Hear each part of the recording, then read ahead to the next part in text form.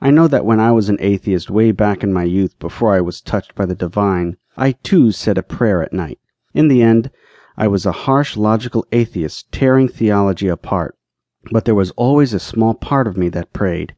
I like to say that atheists are just closet theists. I still believe that. I just don't think a person can truly be an atheist. I might be naive to think so, but that is something I feel deeply in my soul. The word prayer comes from the Latin word precare, which means to entreat, to beg, or to ask earnestly. I guess you could say it is a way to develop a kind of rapport with the energy that is the object of the veneration. There is no one way to pray.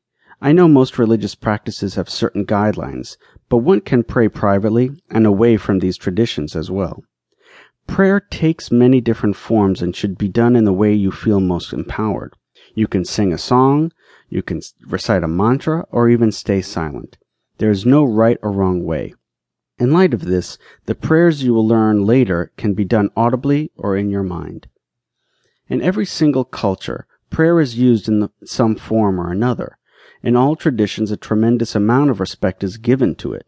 What you pray could be the difference between abundance and poverty. What you pray can be the difference between health and illness. Prayers are powerful. In the Buddhist and Hindu traditions, prayers are used extensively in the form of mantras.